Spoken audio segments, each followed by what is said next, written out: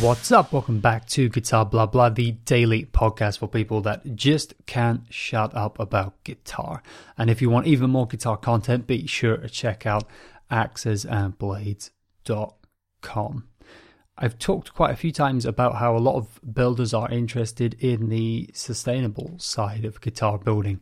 A lot of luthiers and small builders are, for example, interested in trying to use local woods so that they're not shipping woods all over the world and engaging with potentially problematic sourcing of some more exotic woods from all over the world, and how they're interested in trying to make other parts of their business more in line with sustainability, and how the environment is a big thing for a lot of woodworkers and craftspeople, not just guitar builders, but because, they're very aware that they're using the raw materials. They're very aware every day that they are using materials that come from trees being cut down, that obviously trees, if you're having to use the material, the wood, whatever, you should be doing it in a sustainable way. And it's important to try and have sustainably sourced materials and try and offset the fact that you're needing trees cut down for your business. And that's something that a lot of luthiers are very concerned with. We also talked about how bigger businesses have an interest in that as well, and how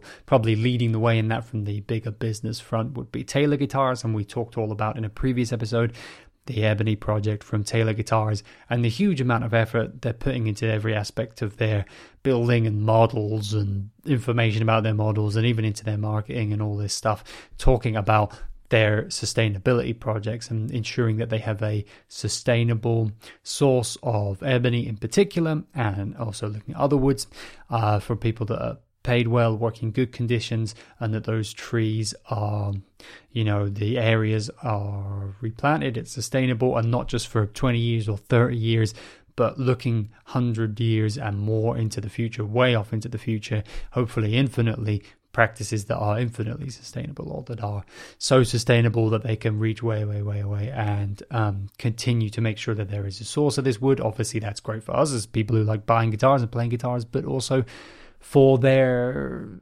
conscience as a company and for what they're doing as a company. And yeah, sure, I know that it becomes a marketing thing and all that, but they have recognized that it is very important as guitar builders, big companies, small companies, to make sure that they're being sustainable and replacing the trees that they're using, getting them from well-sourced places for a whole bunch of reasons. The conditions that people work in as well is a big factor. And I've recently seen even more evidence of luthiers putting a great deal of importance on this, to the extent that now today what caught my eye is quite a few posts, and also other ones I've come across recently, from guitar builders talking about how they are planting trees. And I just thought it was a cool thing to highlight, because we've talked about the sustainability side quite a few times on this podcast. We've highlighted it a lot. I said I would cover it more as a kind of more ideas come up about how businesses are trying to be sustainable and aware of the fact that, it's nothing compared to some industries like furniture industry and things, the amount of wood that gets used for guitars, but it's still a lot. It's still trees getting chopped down, and how something these guys are concerned with and how they're going to deal with this. So what I saw today, it's a great example of luthiers planting trees. So this is something that luthiers have kind of become concerned with and turn to as a way of doing stuff, either putting money into projects that plant trees, or basically putting sponsorship into it, buying a plot of land to protect trees. This is including sometimes protecting trees that are also the environment of certain animals. I know that, for example, Seth Backus Guitars does some great stuff where with their guitars being bought after a certain amount, they make these donations on a regular basis to protect trees that are also an environment for animals that have become endangered. So that's a very important thing on a number of levels. Nick Huber Guitars, alongside their special series, which donate money to animal conservation efforts. For example, like the Blue Whale Guitars, they have also now got into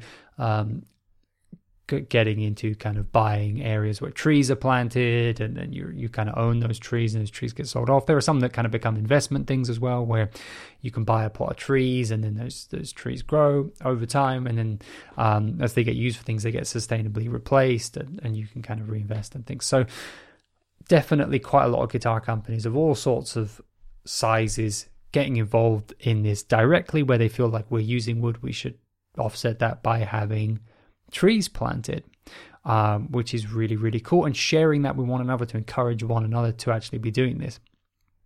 Recently, I saw one cool post that I do want to highlight from the Lúthia Carel de Dane. I'm probably saying that horribly because, as always, I butcher all the pronunciation. I swear it's not deliberate, I'm just stupid. The Lúthia, based in Belgium. So Carel de Dane builds classic guitars and flamenco guitars. A small, one at a time, old school building techniques, but with some modern elements in there. Beautifully, slowly, meticulously crafted instruments, and the results are very beautiful. You can find some great videos of some amazing musicians playing these guitars and making them sound as fabulous as they sound online. And I saw a post from Carel de Dane Lúthia, their account, about how they have planted a forest, putting out a really cool message saying that they've actually been planning this for a long time, ever since they started in this business and using wood in their business every day. They wanted to plant a forest. That's something that they wanted to do out of respect for the fact that they do have to use trees to build guitars, of course.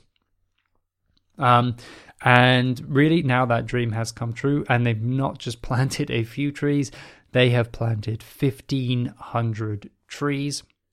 On a small bit of land that they have, they've planted 1,500 trees. Incredible. And the idea is not to ever use these trees, but just let them grow.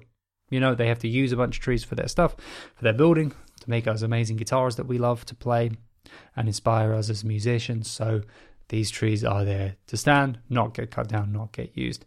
So planted 150 European maple trees, 350 oak, 150 birch, 100 black alder, 50 beech, 50 hawthorn, 100 linden, and 600 various nut and berry and bush trees. Crazy. It's amazing. And they did a calculation to say that, once they've made, if they keep going from until the kind of their older age, building guitars at the rate that they build them, these are sort of meticulously handcrafted guitars built slowly, that they would build, a few hundred guitars, and that for each one of those guitars, then there'd be 5 trees basically that are then planted instead, 5 or so trees, so at least 5 trees, which is an amazing thing. And basically, also in this post, which was very cool, encouraged many other people to do this and other luthiers to look into doing this, and shared some cool information about how there's often can be funding available for this. There's organizations that can help you do this. It's nowhere near as difficult as you think it might be. Whether you have some land or don't have some land, there's a bunch of options for being able to do this. And it's something that really anyone can do. And there are a bunch of charities and organizations out there that help people to plant trees, because obviously it's a very important thing in the world right now. Huge number of trees getting cut down, deforestation, a big problem everywhere. That affects climate change and can cause a whole host of problems, as well as the fact that it's just kind of decimating these natural environments that we have. So huge amount of organizations and help that can actually be there. And it was really cool to see this information to say this project was not as hard as you would think. Planting this big number of trees actually was not as hard as you would think. There was a lot of help, and there is help out there. And they do say that their hope with this and sharing this was to encourage guitar makers, woodworkers, other craftspeople, and just anyone to give it a try. And that you can, if you look into it, you'll actually find that it's quite easy to find some way to either fund or support or grow your own trees. So that's a really cool thing. And they did share a cool old proverb at the end, which apparently is an old proverb. The best moment to plant a tree is 20 years ago. The next best moment is today. So I thought that was a cool thought to share, just to let you know that this is, as I've talked about a few times, something that is more and more of a big topic of discussion, and a thing that is a really big interest for a lot of guitar builders, working with wood, being very aware of wood, becoming knowledgeable about wood and trees. They become very intimately acquainted with the impact that it has to be cutting down trees to use for all sorts of industries.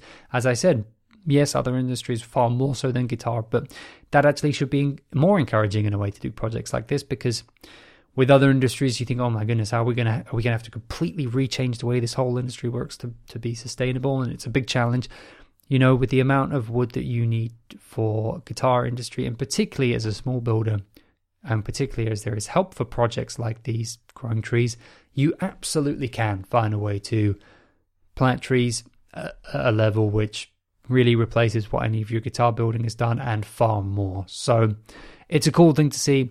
And like I said, I'll keep kind of coming back to an update in it because I think it's something that all of these guys really want to talk about and want to have as a big awareness in the guitar community, because it's a big deal for a lot of these guys. So it's part of their guitars, it's part of what they do, and it's part of who they are as luthiers, which is important to understand, I think. So as always, I want to finish with some music. We always have a track suggestion, album suggestion, art suggestion, performance, something to go check out to hopefully inspire you. Some beautiful music, some great guitar playing, something like that. And today is indeed all of those things. It's incredible guitar playing. One of my favorite players, absolutely, and just absolutely fantastic stuff. This is some beautiful, beautiful guitar playing. So I want to today suggest that you go and check out Tony McManus, and in particular him playing the Sleeping Tune. If you don't know Tony McManus, he's a fingerstyle acoustic guitarist from Scotland. Really, really beautiful music. I just sort of actually think this is one of those times where I'm just going to let you go listen to it. The other thing I will say though is obviously, as always, check out any of Tony McManus's tracks. Absolutely go and check out his music wherever is easiest for you to go and check out, obviously. But I will say that if you check out his performance on YouTube of the Sleeping Tune from a place called Hugh's Room, there's a video on YouTube called Tony McManus, the Sleeping Tune - Hugh's Room. You get a nice live performance of it, which is amazing. You get to see him playing it, which is actually an impressive and great thing in itself. But also he kind of tells the story behind the song, and there's a really interesting story behind this composition that he's playing, which was composed by a piper, and it's really a cool, interesting story, and it's quite a funny story as well. So that adds a nice flavor to the song as well. But it's an absolutely beautiful piece of music, fantastic guitar playing as well.